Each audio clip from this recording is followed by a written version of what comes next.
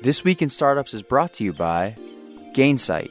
The Gainsight Customer Cloud is the only way to align your tech stack so your customer is at the center of every business decision. Turn your customers into your biggest growth engine by visiting gainsight.com/twist today. LinkedIn. A business is only as strong as its people, and every hire matters.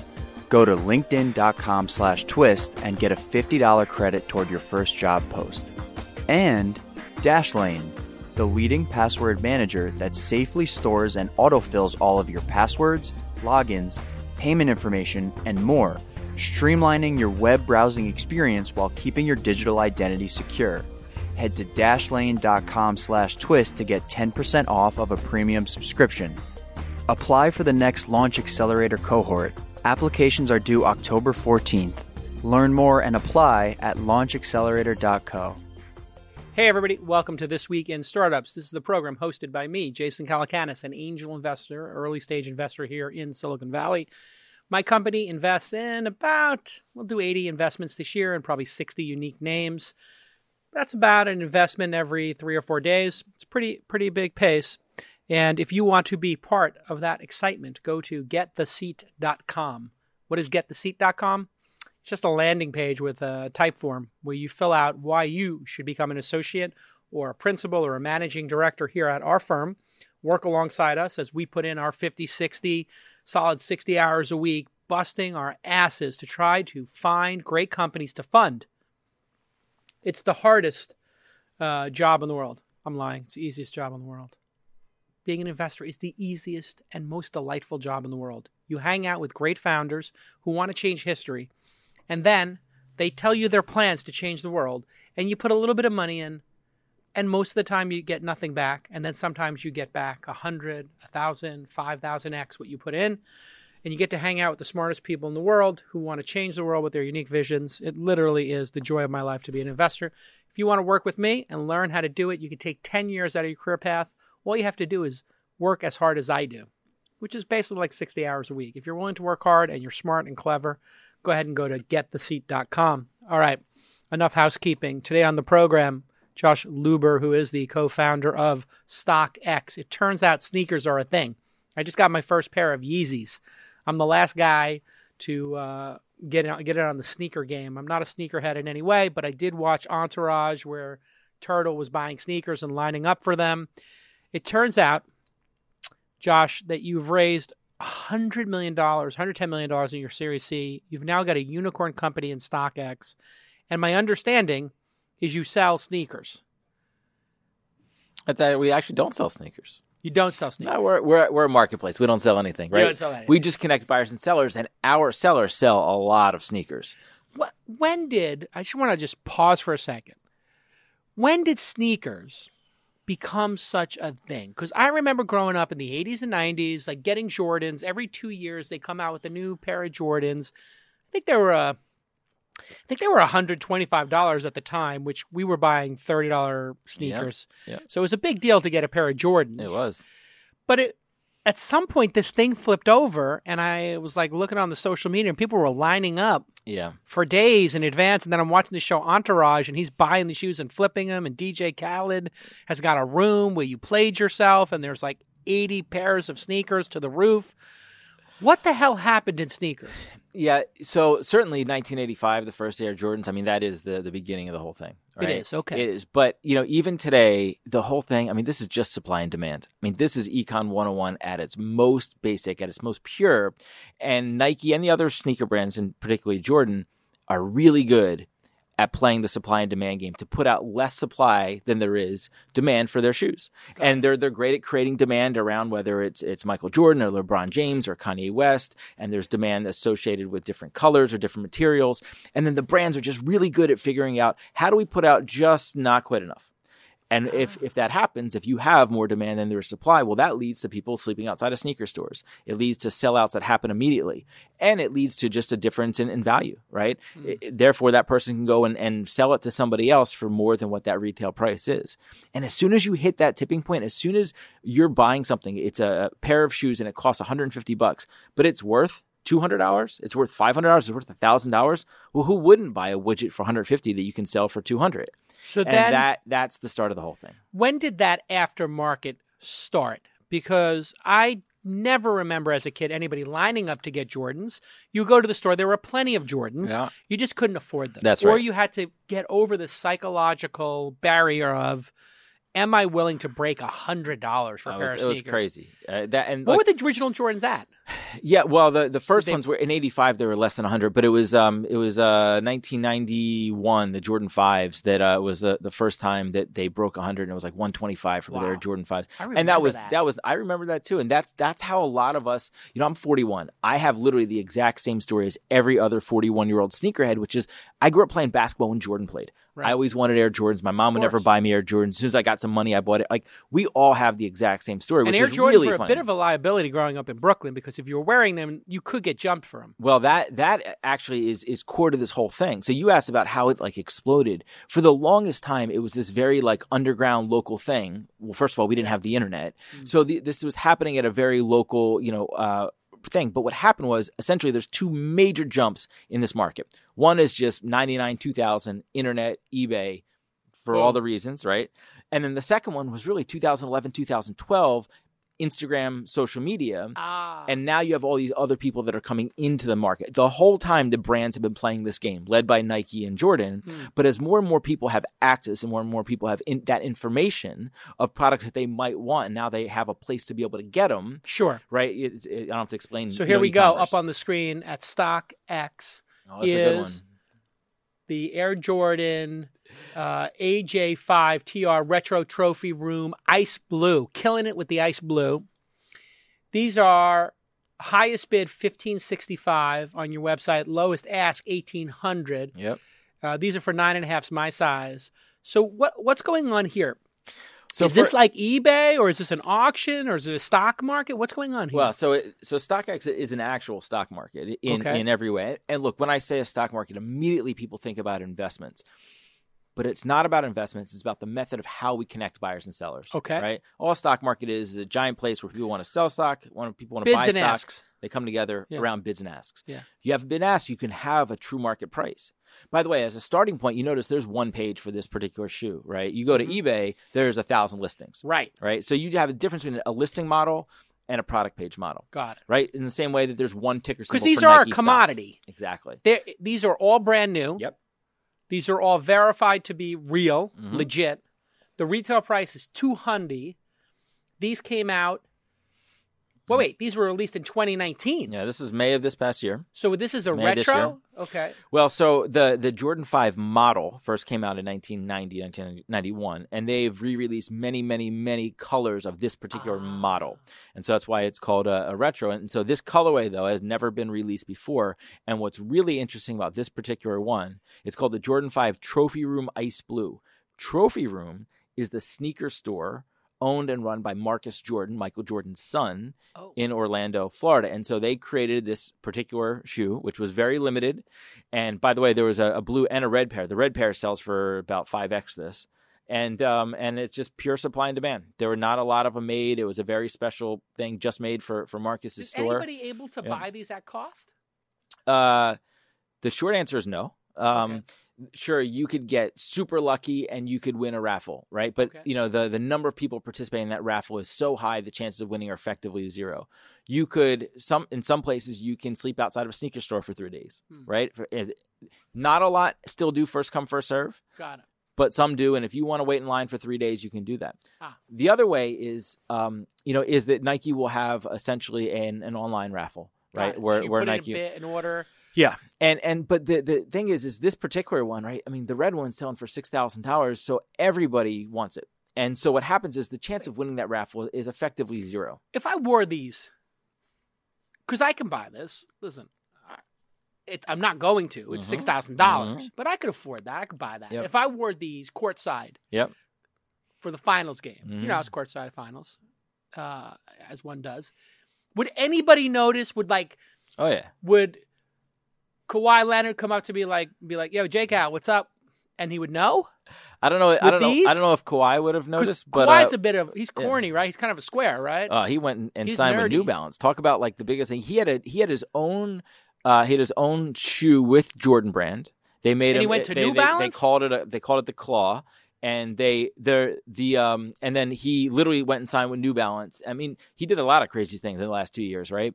But it's worked out pretty well for him. New Balance has never had a shoe iconoclastic. resell. Oh yeah, New Balance has never had a shoe resell like this ever. Whoa, and, whoa, what's going on?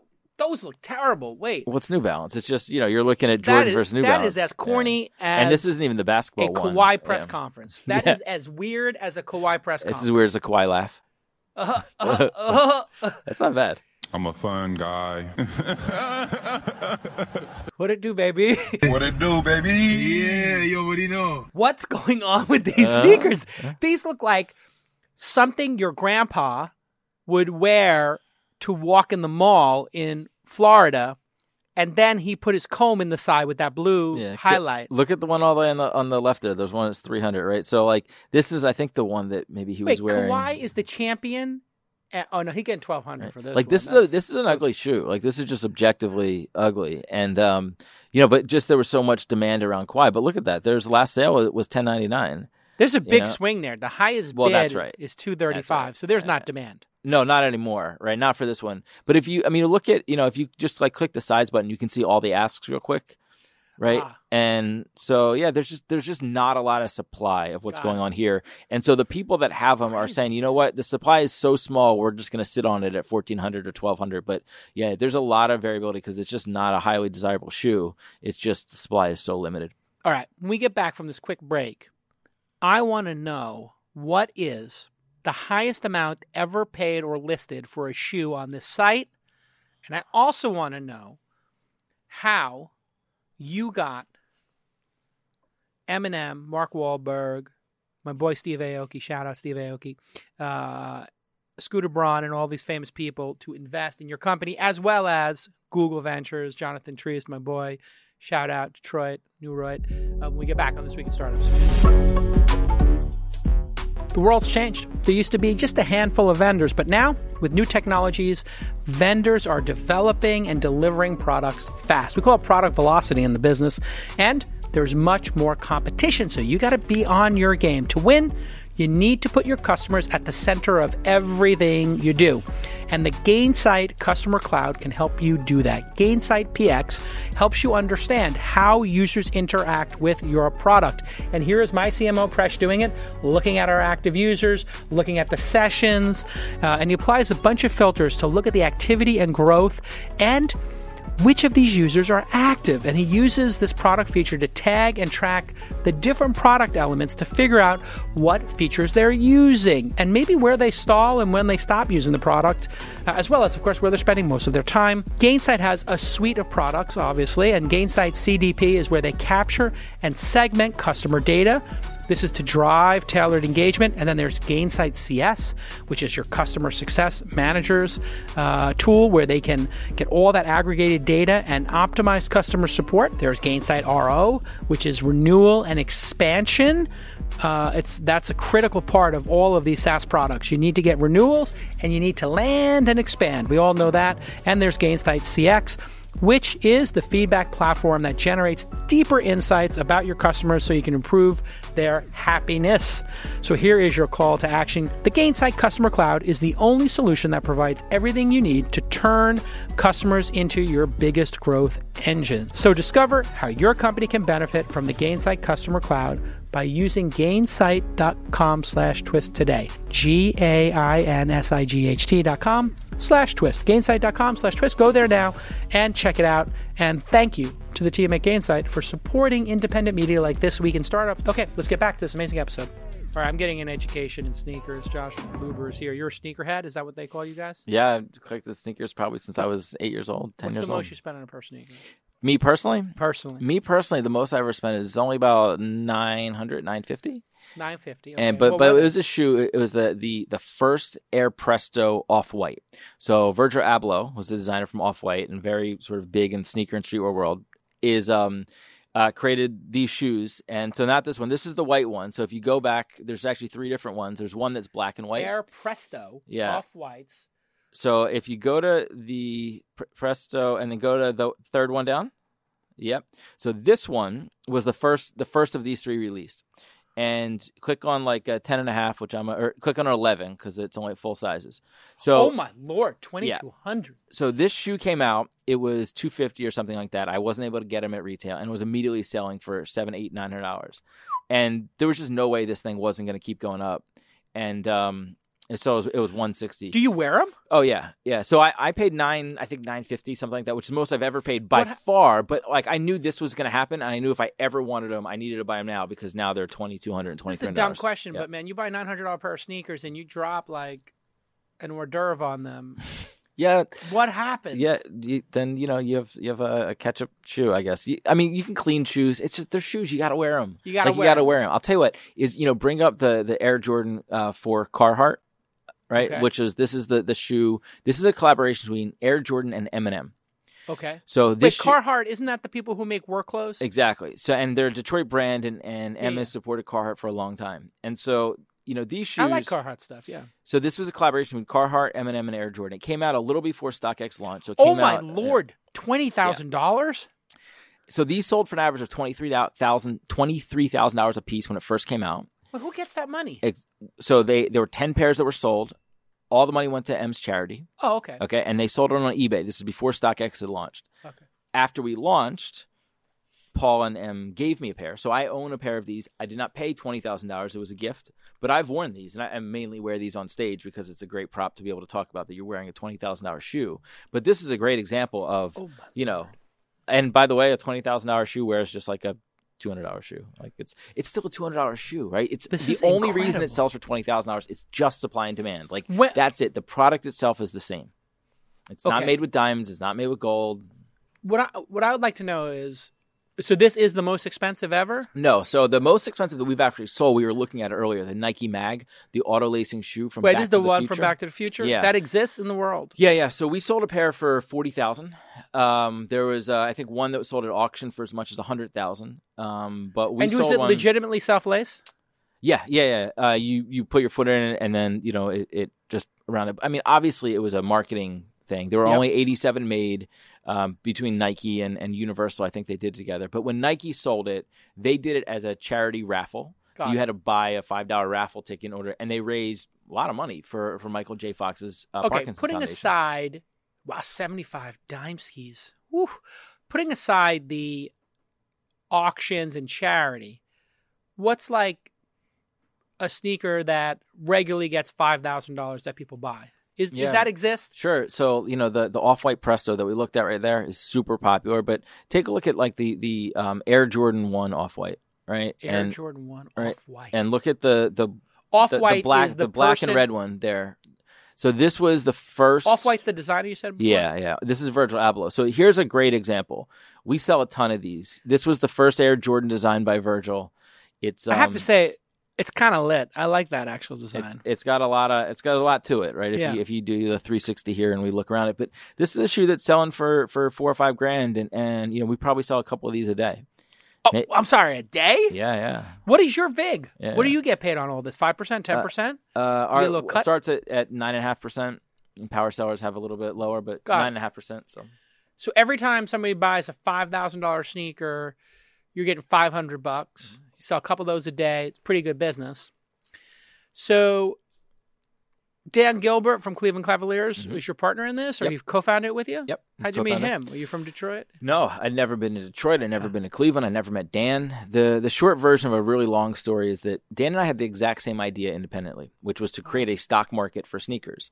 And, Dan's got no ties to sneakers whatsoever. I mean, it's been 4 years and I literally can't get him to wear sneakers. At least you got your first pair of Yeezys. Yeah. But, Dan had this idea really coming from the marketplace side of saying, hey, why can't we buy and sell consumer goods the same way that the stock market works? And then he was exposed to sneakers through his 15-year-old son at the time, who was buying and selling sneakers on eBay. This is like 2015. He says, that's a pretty crappy market leader, and that'd be a perfect place to start a stock market. So Dan went out, unbeknownst to me, and put together a team to start working on a sneaker stock market.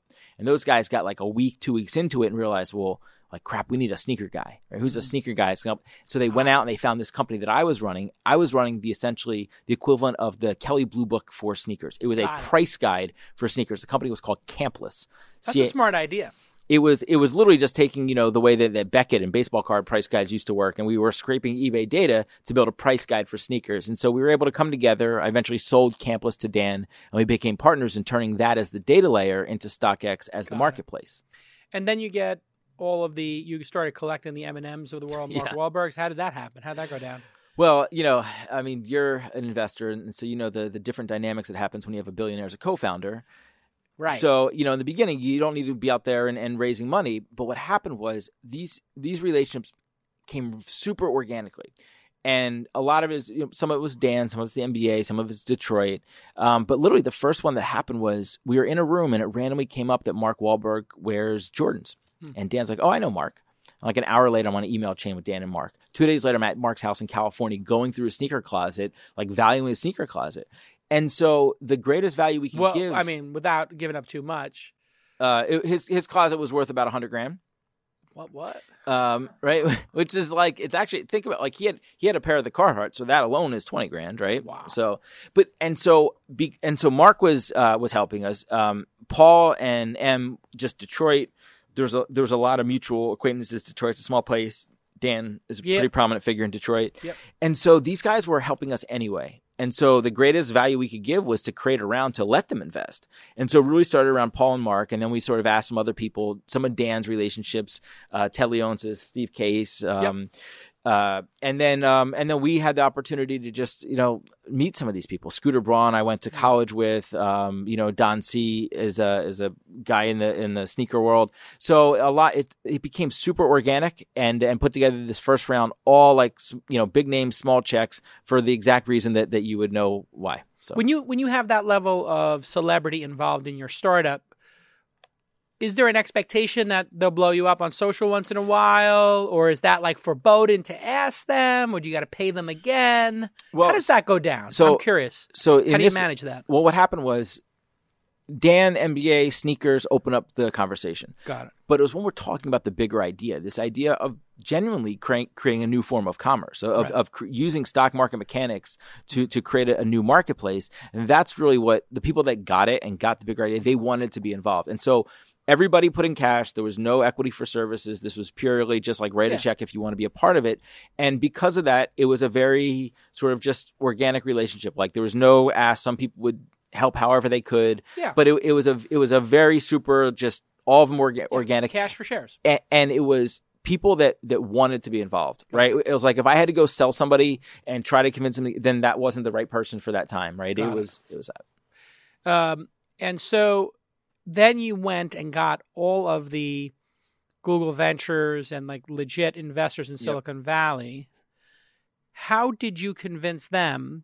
How was it different? Because when you have the M&Ms and the Mark Wahlbergs, if they got $100,000 in sneakers or they're in the game, they're deep in the game, you don't have to explain it to them. Yep. When you start talking to Silicon Valley people, what was your approach? Did you find there were sneakerheads in these venture firms? Or did you have to explain to them, like you're explaining to me, this madness that I look at and I'm like, well, I wear Crockett & Jones, which is the oldest shoemaker in the world. I pay $800-900 for these shoes that James Bond wears and every prince in England has worn. And these are the greatest shoes in the world. They're $800. And you're buying Off-Whites for $3,000. I got to tell you something. Like, I think my Crockett & Jones are going to hold up. Yeah, I don't know, but you're not going to get much street cred on Instagram. No, that's true. Yeah. That's true. On Insta, they're going to be like, Crockett & Jones is a 200-year-old maker. Pull up my Crockett & Jones James Bonds when you get a chance. If we're just going to go head-to-head here, you can look up Crockett & Jones James Bond edition. Anyway, because we call that a collab in the Crockett & Jones shoe business. Okay. It's a collab between Daniel Craig. Well, look, who knows, maybe the next, Virgil Abloh Air Jordan is going to be a Crockett & Jones, I think a Crockett & Jones Off-White could be legit. Is Off-White played now? This is a controversial subject. I didn't mean to bring it up so early, but I just got, there's the studio. We got some people in the studio watching, and they got some of the Patreons in there. And somebody just said, like, I think Off-Whites are played. It's a tough. I mean, it's only say what you're comfortable saying, Josh. I know it's sensitive. I have no sensitivities or restrictions. It's a big generalization, right? Okay. Off-White as the brand, the standalone brand, it hits a very specific demographic. Okay. The shoes and the collaborations that he's done with Nike and Jordan are just massive, and like there's no stopping them right now. They're transcendent. But as the standalone fashion brand, it's just a small demographic, right? It is not necessarily the everyday person. I mean, first of all, you have a hoodie that'll cost $1,200, right? Yeah. It's not the most accessible product. All right, let me take you to legit. Okay, here's the Norwich. It's black calf. This is the mainline edition. You notice the rubber sole. Which is something very unique for them. You see the detail work here. And the rubber sole is right outside of the leather there, the calf leather, so that if you scuff it, you hit something on the subway, you're walking down the street, the rubber hits it. And it is, of course, the Deontay rubber sole. And, anyway, they're good enough for James Bond, so they're good enough for you. Anyway, that's what I wear, Crockett and Jones. Go out there and take a look at these stuff for a second. What does Spectre wear? Yeah, I don't know what Spectre wears. Yeah. I think Spectre is wearing the Off-Whites, actually. I think that's the thing, is a villain's wearing the Off-Whites, which might explain it, but these are so buttery. Do they have like knives in the toe that you can like kick people? Randor discontinued. You can't get this. See, if you had the Randors from Crockett and Jones on StockX, what's the bid and ask on that? Yeah, that might be the only place that you can get it. Like this is it's funny. Like we joke, but like this is literally what happens because at the highest level, StockX, it's just about access, right? It's just about being able to be able to access products that you either they don't make anymore. You don't know where to get. You don't know what fair prices. You don't know what's real. Also with these Crockett it's about and Jones, access. You may not realize this, but if you flick your foot a certain way, Q set them up so a Chinese star comes flying out, will hit your Spectre guy in the carotid artery. So they do have dual function there. Well, I better be careful what I say here. Be careful. What angle you can like kick a Chinese star at me? Exactly. Yeah. One of them has a laser in the other one as well. Really, the only thing I see by your foot is a Kind Bar wrapper. So that's exactly. Yeah. That's the detritus of. If you go up and down the tenderloin here, you'll find Kind wrappers and heroin needles. That's the state of Silicon Valley. It's a great combination. It's a pretty great. Where's your company based? Detroit, Michigan. In Detroit. Yeah, I moved to Detroit to work with Dan and start StockX in big art scene in Detroit, is there not? Yeah. I heard a lot of artists are moving there and buying these giant mansions that you can buy if you're willing to pay the taxes on the house. Is that true? Well, it's less true than it was, but for the last 10, 15 years, there's been a lot of people coming in and buying a lot of property, including Dan, right? Yeah. 10 years ago, Dan... He bought downtown. Yeah, basically. That's right? And has activated, and it's really just a fascinating place to be. I mean, I'd never been there before, and I moved there in 2015. Even in the last 4 years, it's night and day. Every new building, new restaurant, new activation, new art. There's a 17-foot KAWS statue in front of our building. Like, it's a pretty cool place. Neat. All right. When we get back, I want to hear how the Google Ventures meeting and getting these kind of big investors into the company went. Obviously, pretty easy to get people who are buying sneakers already and deep in the game. But how do you get these like industry titans involved in something they likely know nothing about? When we get back on This Week in Startups. Hiring is not as easy as just putting an ad on some message board somewhere and hoping for the best. No, that's not how you do it. That's not how you do it right in 2019. No, you want to use LinkedIn. If you're growing your business, you need to reach the right candidates at the right time. And 600 million members visit LinkedIn to make those connections and learn and grow as professionals. You know that. They also go there. Sometimes they want to discover new job opportunities. In fact, a new hire is made every 8 seconds on LinkedIn. 1, 2, 3, 4, 5, 6, 7, 8. Somebody just got hired on LinkedIn. That's right. And here is my CMO, Presh, who we just upgraded to an associate. He's in the game. And here he is posting a job for us, a customer success manager in Toronto. Here's the job function, a little business development, a little customer service. He takes our nice little job description, pops it in there. Look at that WYSIWYG editor. It looks great. Does a preview of the job, and he's ready to go. But that's not all he's going to do here. He's going to pick that he wants them to have customer service experience for 2 years. And he's going to post that job, and it's going to show that job to the right people at the right time. He did that in seconds, and here's the good news. I'm going to give you $50 right now. A 50 from your boy JCal. Go to linkedin.com/twist, linkedin.com/twist, and get that 50 right now. Terms and conditions, of course, apply because it's $50. So go ahead and get it, linkedin.com/twist. And thank you to LinkedIn for supporting the show. I do appreciate it. Let's get back to this amazing episode. All right, senior management consultant from IBM, Josh Luber, is with us. It's not the title that's often put in front of my name, but okay.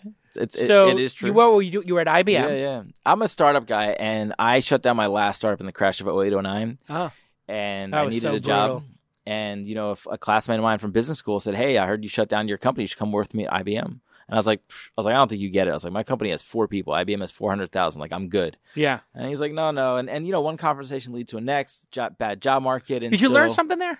Oh, what did you learn? Yeah. At IBM? Yeah. By the way, none of this would have happened without IBM. I go to IBM. I'm a strategy consultant in their internal strategy group. What does that mean? And it's Bain, McKinsey type strategy work, right? It's the same thing as if you were, What does it mean for people who have no idea what you're talking about? This is, at the most basic level, right? This is solving business problems. You go in there and you're doing work to create strategy for executives at big companies in terms of some big company, I don't know, a non-tech company, most likely, needs to solve a problem. Yep. What's an example of a problem? Well, I'll tell you what. I'll tell you the very first thing that I worked on at IBM, which is what led to this. So we were in their internal strategy. So our client was IBM, right? So we would work on IBM projects. And the very first project I ever worked on was a project for IBM's consulting organization, right? So their consult. So meta, right? Yeah. And the question was about how do you staff the right number of people? Consulting projects come together. You have 4 or 5 people come together. They handle a project, and then they disperse and they go off and they do their own. And so you've different people with different skill sets, but you have to have enough people so you can sell work and fulfill that project at the same time. But if you have too many people sitting around, that's not good because you're paying them. If you have too few people sitting around, then you don't have people to sell a project in. Right. And then everybody has different skill sets and everyone's different geographies and everyone has different things. That? Yeah. And so basically build a model to figure out how to efficiently staff projects, right? How many people should we have on the bench at any given time? What skills, what geographies, what groups and all that. Wow. And so I very quickly went from I thought I knew a lot about data work to, well, now I know a lot about data work because you get thrown in the deep end and I had to build this model from scratch. I had never done this level of work. And what happened was that first year at IBM, I'm like knee deep in Excel work and data work. And, by the way, if you're a startup guy and you go to IBM, the first thing you do is you start working on shit on the side, right? And so I needed a side hustle. I'm doing all this data work. And so I was like, man, I wonder if I get a hold of some sneaker data just to play with my own amusement. I was doing all of it at IBM work. I've collected sneakers all my life. I needed some sort of side hustle while I was there. And so I was like, man, I wonder if I get all of some sneaker data just to see what I could do with it. We figured out how to collect eBay data. We figured out how to clean it. And that was the price guide. So none of this doesn't happen unless I go to IBM and pick up a little bit of data skills. And that turns into the side project that becomes a sneaker price guide that then becomes So you did the StockX. fix 40 for IBM. But then you did the solid 20, the hard 20 on the side hustle. So you're putting in the solid 60. That was more like 50-40, but yeah. Yeah. Yeah. Well, Yeah. this is what I was I was contextualizing Yeah. for the social media, the Twitter. I don't know if you're on it. Yeah, sure. I was contextualizing because it's a very polarizing topic of how many hours you should work per week. I believe you should work the number of hours you want to work per week, not what I tell you or Alexis Ohanian tells you or whoever tells you the number of hours you should work. Sure. But a fixed 40 is fine if that's what you're going for. But I like a solid 60. I think you work. Some people do a focused 50. I think it's all of them. You could do an insane 80. Yeah, I mean, You done the insane 80? I don't know if you need a descriptor for it, but I work all the time, but I love it. Like Yeah, this but your is job the fun part. Yeah. Sneakers, Yeah. which is your passion. So it doesn't even. Part of it is that. What do you do when you go home? You surf the web for sneakers. It's like so now I have 2 kids. So my daughter's 7, my son's 4, and that's been Yes, you it's either downshifted. yeah. But other than that, it's nonstop. But you can put 40 hours, 50 hours a week in and have kids. It's possible. Yeah. Here's the decision. Look at this. If you love your work, you want to do 6 days a week, 10 blah, blah, blah, blah. 13% of my followers do a fixed 40. 26 do the firm 50. Solid 60 coming in at 34%. And I don't know who these insane 80-hour people are. I guess that's Nick.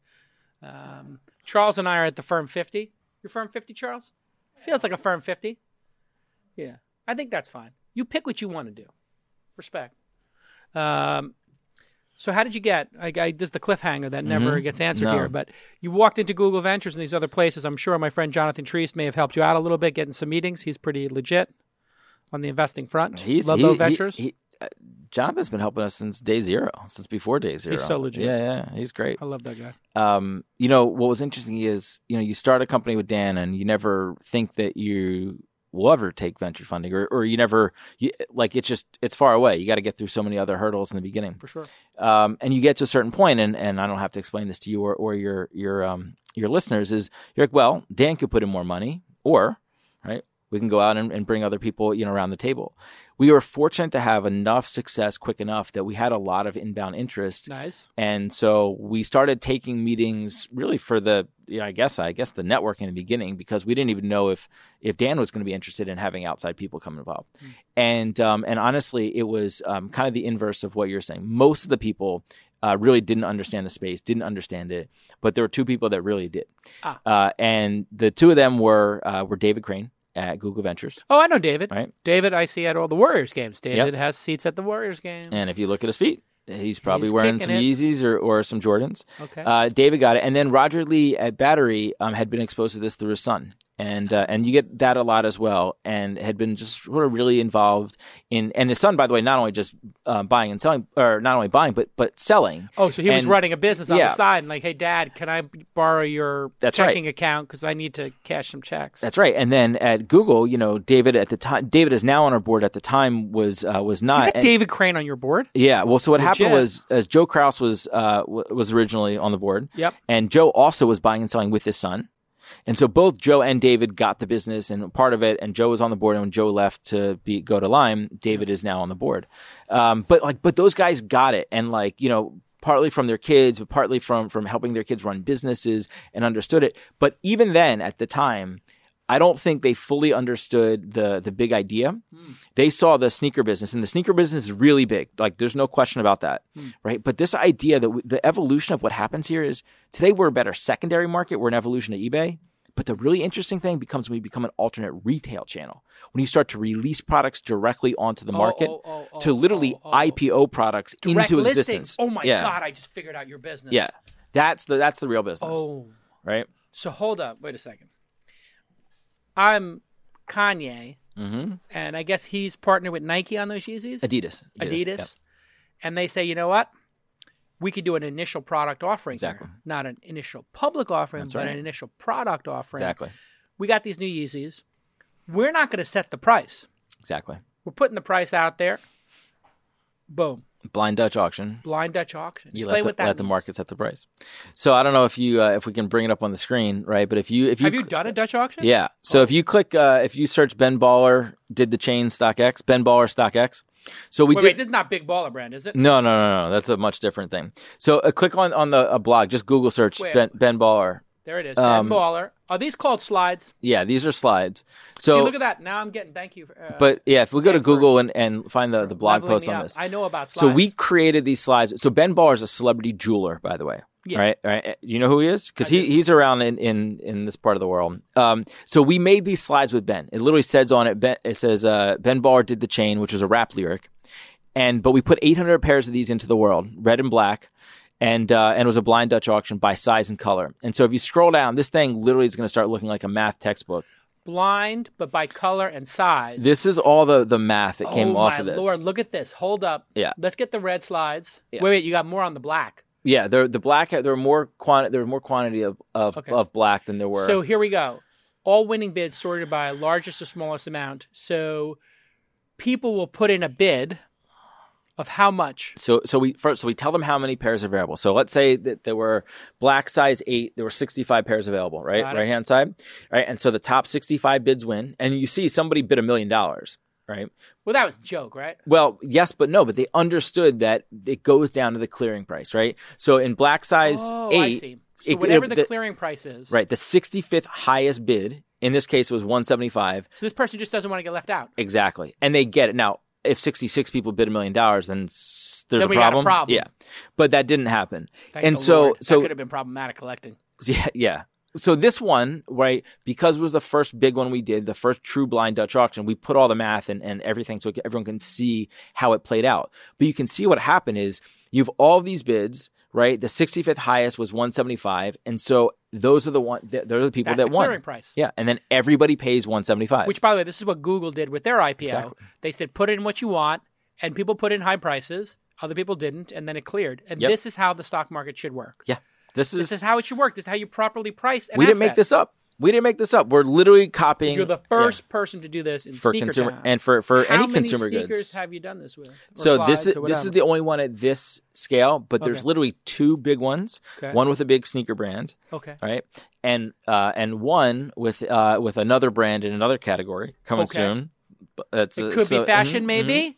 Or would it be... Is there baseball hats got this situation or no? Is this thing live? Are we live? We're kind of semi-live, but live. whatever. It's only like 10 people watching. Don't worry about it. She's good. Yeah, that's why. Wait. So it could be... Yeah. What are the other categories that you could go into? Have you gone into any categories yet? Yeah. You do some fashion? So we're in 4 different categories today: sneakers, streetwear, which is clothing, watches, and handbags. Right? Watches and handbags. Yeah. Whoa. Mhm. So Yeah. you do a watch collab, and you got the LeBron plus whoever watch. Well, it allows you to start creating products with people to put it into the market because I need to get in on this. So I do J. Cal Crockett Jones limited edition yeah, crossover. hey, I need Crockett. Somebody get me Crockett Jones on the phone. There's a guy over there who's 87 years old right now, and he's literally, when you order Crockett and Jones, do you know how you order them? I have no idea. Email. Literally, At you least have it's to not you're email telling me with it's them. like fax. You email them Yeah. your credit card number. Uh-huh. They don't have a checkout box, or they didn't. Okay, if you told me it was fax, that's a much better story. It is. Yeah. It is. They do take some fax. Actually, they literally do it by fax as well. So wait, what's up with watches? Yeah. So for us, watches is I mean, sneakers and streetwear are so big. Watches and handbags are decent size, but they're just nowhere as big as Nowhere sneakers and near streetwear right now. So are you going out now, and do you have aspirations to maybe put together a collab so you could have the Stock X bag that's the Fendi plus Yeah, Cardi, all of those whatever? things, all of those things happen. Look, the core business, there's massive growth in just the core business of selling more products. And, right now Europe and China are really the highest priorities, to be able to sell sneakers there. What do you have to do to sell into China? You got to get a partner there? Well, we're a website, so anyone who can access it can buy or sell. Got it. But local payment methods, local language, local authentication. So, we physically authenticate all the products that are sold on StockX. How? So we have 5 authentication centers today. So after the sale happens, seller ships it to us. We authenticate, make sure it's real, make sure it's the right size, the right condition. It is what it's supposed to be. You ever have And then somebody we try send to it buyer. pass it and you catch them? Oh, absolutely. Yeah, every day. Really? Every day. So Yeah, somebody yeah. puts up some Yeezys that are counterfeit. How close are they to the real thing, would you say? Some of them are so great, I couldn't tell the difference. I don't work day to day as a sneaker authenticator, but they're really good. But this is our job, right? There's about I 900. thought you had a master's in sneaker authentication. No, How does I'm one not an become a authenticator. master sneaker authenticator? It didn't exist before this, but we literally created that career path. Like I Really? think there's probably over 100 sneaker authenticators that work at StockX right now. There's about 900 people that work at StockX. About half of that is our authentication stage centers. So it So is it's- possible to not see what's interesting about this point. This might be one of the most interesting parts of the conversation. A lot of these, folks are like, you know what? We are just a platform. We take no responsibility. Common platform, eBay, whatever. You actually said, you know what? We're going to take responsibility that IP is not being stolen. Yep. And eBay doesn't do that, do they? No, not at all. There's 2 really big parts of this. One, if you're a 14-year-old kid and you've saved up $1,000 to buy a pair of Yeezys, you're never getting a fake pair of shoes. And there's massive value in the authentication, and a lot of places don't do it. But here's the thing. For us, that's literally just the ante to play. That facilitates a larger model, right? Think about if you were buying a share of Nike stock on the New York Stock Exchange and you thought you might get a fake share of stock. It would change your perception of value. It would change just your whole interaction with that market. And so for us, that just helps facilitate the larger model. So it absolutely, there's value in authentication because most people don't do it, but it really is about the larger model.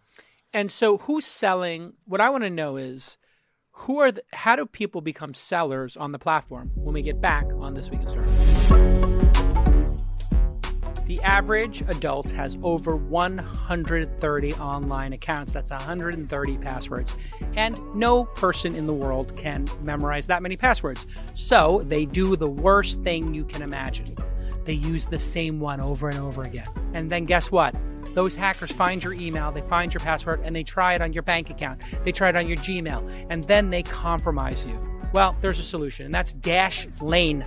And I want you to go to dashlane.com/twist right now and try the product. I use it. I love it. Everybody here loves it. What does it do? It's a super powerful password manager, and it safely stores and autofills all your passwords, your logins, your payment information, and more. But it does it across all of your devices. And it will auto-generate super complex passwords for you so that hackers, when they see that password, know, you know what? It's not even worth trying. You need to be careful, folks. You need to use Dashlane. And they are going to tell you in real time if you've been compromised, because they're monitoring all the hacking sites, and they will tell you if there's been a data breach and if one of your email addresses or your name has been included in it. It also has a built-in VPN, so you don't have to go buy that from a second party. You can browse safely. So they're just thinking 360 here, and here's my CMO Presh signing up for Dashlane. It's super easy. He installs the browser plugin within seconds, and now he adds his passwords for social accounts, so he doesn't have to remember them again. He adds his personal information, keeps his passport there, bank wire, all of that locked, safe, and secure. And if you're offline, it still works 100% of the time. So stop guessing passwords and start keeping your digital identity secure. And head to dashlane.com/twist and get 10% off a premium subscription. That's dashlane.com/twist to get 10% off a premium subscription. Thank you so much to Dashlane for supporting independent media like This Week in Startups. All right, everybody, welcome back to This Week in Startups. My guest, Josh Luber. He is Josh Luber on the Twitter, Luber. You know him from his days at IBM doing management consulting, but I'd like to introduce you to his new company, StockX, which he's been doing since 2015. Side hustle turned unicorn. Congratulations on that. That's a little mind-blowing for you. Yeah. That's a little heady. It is, but, it's one day at a time, and, it's crazy. It's crazy. It is crazy to think that you in 4 years built something that's worth $1 billion. But, the crazier part is that, it still feels like it's day zero. Everyone's still doing 7 jobs. It feels like everything's still in front of us. Yeah. And that that's what's really exciting about it. It literally is. It's the same feeling we had when there were 5 of us sitting outside of Dan's office. What's it like when that $110 million wire comes in? Because you see the bank statement. Somebody comes into the office is like, dude, there's $110 million in the bank account. It's real. Yeah. What's it like to look at that number? I wish I could say that it was a big deal. It's got to be weird, though, right? You got to feel some weird, whoa. You're just so far in it. It's like one of those things. So about a year ago, I started a project internally to document everything. And I put together a team, 2 people from the content team, 1 archivist and 1 video guy to document everything because it's this. Because in the moment, I didn't think anything of it. Greg and I, who's the co-founder and COO, and he and I have been running the company day to day. We were just all right, money's there, good, write checks. You're just so far in it. Right. But we started a project to document everything. So it's going to be a documentary film, Sundance. I don't know if we haven't been. Sounds filming, like a reality show, my friend. Let me be clear: we haven't been following people with cameras. At least I hope not, because I don't know. Maybe there's a 4th camera in the room. So this I don't know. Sounds If we're like filming the this. most legit. What you're doing would be the greatest. I know. Entertainment. I kind of wish we had actually been filming stuff, but at least to capture everything. The game is so hot. If you had you should literally be doing a reality show. We get celebrities. I'm fascinated. We get celebrities come by the office all the time. We actually have it's a fun place to come visit. One, the Authentication Center in Detroit, which is down the street, and then the office itself. So, what's good food in Detroit? Is good food there? Well, they'll tell you Detroit's thing is Coney's, is hot dogs. I don't really like hot dogs, so that's not my thing. Yeah, Coney's. Yeah, that's their thing. I was like, when I came to visit and they were like wooing me, they took me to a hot dog. I'm like, really? I was like, really? If you're in Philly, I'm from Philly. You come to Philly, I'll take you to a good cheesesteak spot. Yeah, Detroit's got to up the food game. Sorry, Eminem, Marshall, Mr. Mathers. Nobody's rocking a hot dog. I think it's not working. All right, here we go. How do I become a seller on the platform? You just click sell. That's it. Yeah. So anybody can sell. Yeah. List your product for sale or sell immediately at the highest bid. Ship your item within 2 business days. You authenticate it. Then they release the funds to you and you get to sip your daiquiri knowing you'll never get a charge back. Boom. The everything about the You stock made market it pretty. model. You made it pretty. Sorry to interrupt, but you made it really fluid here because you got the whole database from your days doing the Blue Book. Yeah. But like if you choose any shoe, like go to any of the shoes, the whole thing, right? If you just bring up is being able to sell at the highest bid, right? So if you click sell now, like there's a bid at $270 for this. This is tied to someone's PayPal or their credit card. Oh, so when you do next, bang, it's sold. Yeah. Now, obviously, if you haven't already set up your account, you'll have to set up an account from here. But once you set up an account, like to sell something, you never have to list anything for sale ever, right? Think about if you had to sell Nike stock that way. You don't list your share of Nike stock and hope someone comes and buys it. No, you go to the market. Nike's trading at $80 and you can sell it. It's a market order, right? Yeah, that's what they call it in the stock market. Market order. Of all this stuff here, like that bid on StockX, like that is true consumer demand. Like that's the whole thing. That is core to this whole thing. Interesting. Are you going to be able to do on demand? So let's say you email your list and you're like, hey, almost like Kickstarter, but more like we want this Jordan to be re-released. We're willing to put up a Dutch auction and we'll put up the 500,000. And you say to Nike, hey, we got 500,000 in demand for this. Will you do it? Yeah, that is a natural evolution. That would be so of the model. Amazing. The only thing, it probably works better for some of the other categories. Production cycles for sneakers take, a minimum 6 months, a lot of times closer to 12 to 18 months.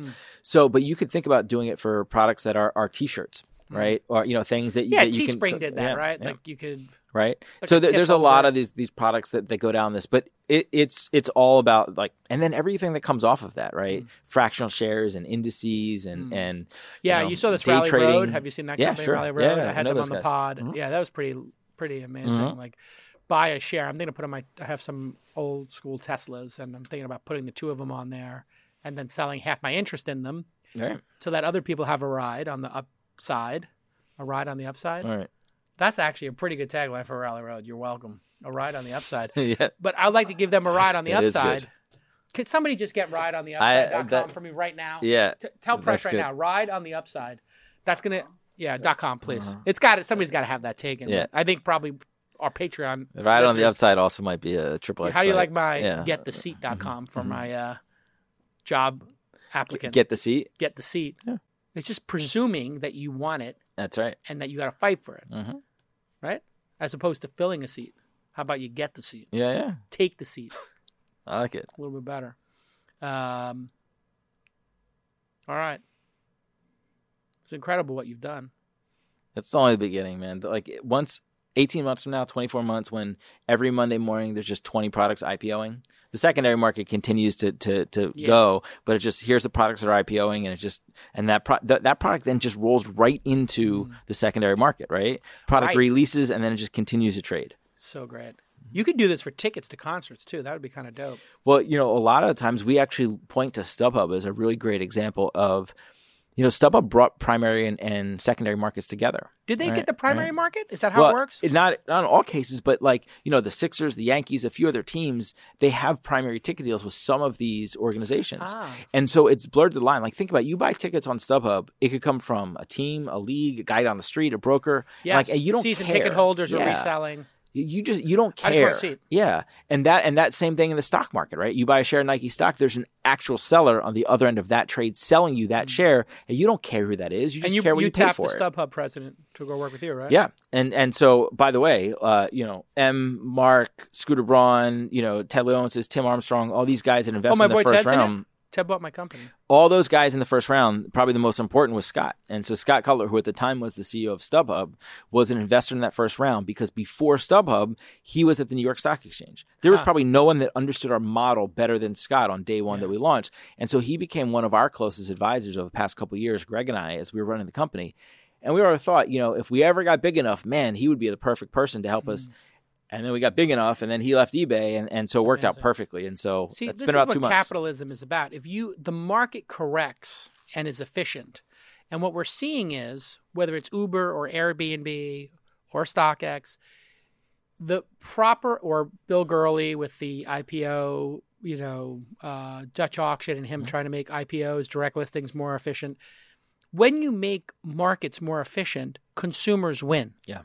When the government, when monopolies get control over things and there's not a proper market, consumers lose. Yep.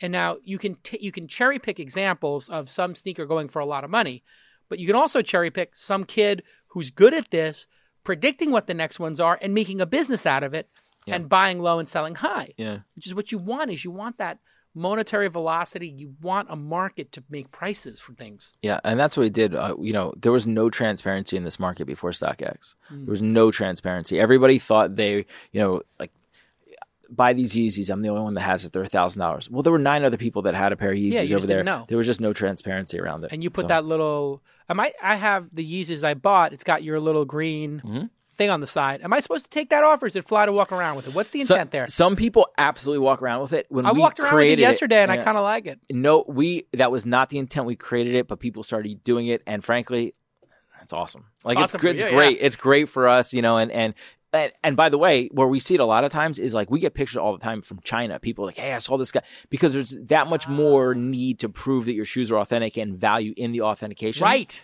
And so we start to see that. Has anybody knocked off your tag? Oh, yeah. Yeah, you can search eBay and absolutely find fake StockX tags all over it. Yeah. That's hilarious. You need to make a StockX tag with a QR code on it so I can QR code it. Yeah. So prove it. There is a QR code on it. You can't hit it right now. We can hit it when it comes back to us. Yeah. But yeah, eventually there'll be more technology in that chip. Great. But, for now, I remember the first time that somebody, knocked it off and we saw it on eBay, my immediate reaction was like, I was pissed off for about 30 seconds, and I was like, oh, that's pretty cool. It's really cool because I have my StockX receipt when I bought my Yeezys. And you did confirm these are 100% new, and they were authentic. Yep. And I paid $320 for sneakers. Well, you got to start somewhere. We'll get you up to 900 and 1,000. I kind of feel like I'm in the game now, I'll be honest. Because I've been rocking the Crockett & Jones. People are going to notice your Yeezys. I guarantee you wear them on the floor. I really liked them, but I'm going to be sitting courtside 4 times this year, I think, and I'm going to need sneakers for those 4 times. And I'm going to need some consultation here, Josh, on what I need. I need something in the $1,500 range because I don't want to seem like I'm no offense to you, Josh. I don't want it to seem like I'm going 600, 900, which I know is your sweet spot. No. I want people to think that I'm just overdoing it a bit, but not the 5,000. Yeah. Am I doing it right? I'll tell you what. What's a perfect shoe is. Where's my kill zone? 900 to 1,200? Yeah. What do you think the kill zone is for not trying too hard? Go to the Jordan 1 Off-White white. Jordan 1 Off-White. Do you like white sneakers? No, so one up from that. Because that's the girls version. Or the girls size, GS. It stands for GS. Oh, girls. Yeah. Okay. So, all right. So this. All right. Never mind. The prices jumped a lot on these. Those are great. People would notice that, right? They will notice it, but it's also subtle enough because it's all white. It's it's subtle enough, but the people that would know will know. I gotta know about the Knicks. What's going on with my Patrick Ewings? Can I get a Patrick Ewing search in here? You don't want to wear a pair of Ewings. No, Ewings you can get at probably 25% of retail. Really? Yeah. This is going to be real. If it even exists. They don't even exist. My God. I gotta. I mean, that is a big, huge, ugly, chunky shoe for you to walk around. I know. That's my guy. Yeah. That's my guy, Patrick Ewing. Okay, well, I guess they really don't even have Reebok Pump Omnilite. What is that? That was the D Brown shoe, right? You remember when he closed his eyes and pumped it up, and then it went like this and dunked it? Oh yes, yeah. That was a D Brown shoe. They re-released it. So you could go ironic. And ironic does start a conversation. Where am I what's on the ironic hipster? I guess if I go full Kawhi purple, that's as ironic as it gets, right? Yeah, it's just the championship so pack. bad. That is so whack. I don't mean to date myself, it's but that bad. is whack. Yeah, you're right. Like that 990s. By the way, 990s I think are the brand that Steve Jobs wore. Rest in peace. Shout out Steve Jobs. It was 990 was the model. I thought 990s. It might something. be 990 is a pretty. They obviously So they basically took the Steve Jobs Nerd Buy, the 90, because he used to buy them for $90 or $95, and he'd buy 10 at a time. They said, and he just rotate them and wear with his jeans and his turtleneck. And then Kawhi comes in, and he makes them purple and red, the two worst colors you could ever imagine combining. Well, it's the Raptors. I know, How which about- is like the first. As I told, who's the kid on the Raptors who I was trolling? Kyle Lowry. Yeah, I told Kyle Lowry, enjoy this championship because you're never coming back. Well, no. Kawhi's not coming back, Yeah. and you're not coming back. Well. If by chance, if you happen to beat the Warriors, That was a crazy run. I mean, It they was got crazy. so lucky with. I mean, not So- that you wish for injuries, right? But they got No, so but if- lucky with the injuries for if They Durant and Clay they don't go down clear right market now. with- If we just have Van Vliet didn't miss a shot. Yeah. anyway. Go to how about Jordan 1 Off-White Carolina? You want to like really make a statement? Here, go back up top. It'll come up. There you go. The blue one. Same shoe, different color. In your price range. In my price range, 9.5, 1920. I could do that for If you think you can rock these, this is everybody will notice this one. really, For sure. it's got the sky blue Yeah. with the orange, which is my favorite color. So this is without all this extra stuff. This was like one of the original Jordan colorways, right? Carolina blue, Jordan 1, but Virgil, all the off-white stuff on there made it a $1,600 shoe. What's $1,900. when you put that air on there and you put that text on the other side? That's something you add to it. All that design is done by the designer, by Virgil Abloh. So Yeah, he yeah. puts air in quotes. Yeah. So it's air quotes. Yeah, that's what. Get it? Yeah. But he literally puts on they put the model on the sneaker there. Turn around. Yeah, I mean, this just happens to be the design of this shoe, right? That Nike let him took some liberties and have some fun with it and create a really, I like how something they unique. put the description of it on the shoe. That is inspired. I tell you wear this courtside, Am I gonna get? you're a couple you're pounds? you're not gonna be able to watch the game. Everyone's just gonna keep coming up to you talking about your shoes. Really? Oh yeah. You're kidding me. Well, this is my kind Just of. make sure you're wearing the StockX tag while you're doing it. Keep the tag on it. Listen, Yep. if you're going halvesies with me on these, that's for sure. I mean, you're the one buying the we're tickets now. like we started with, we're just the marketplace. We don't sell anything. I don't own any shoes. Listen, continued success, Josh. This really proves that following your vision and your passion can result in you building a unicorn if you have a data science background and work for IBM. It's a key part of the story. Yeah, it's a footnote. It's a footnote. I can just picture you like, did you ever wear like sneakers? Were you allowed to wear them in the building? I'm going to rethink my game here because I was getting a little upset about people wearing like ratty shoes to the office.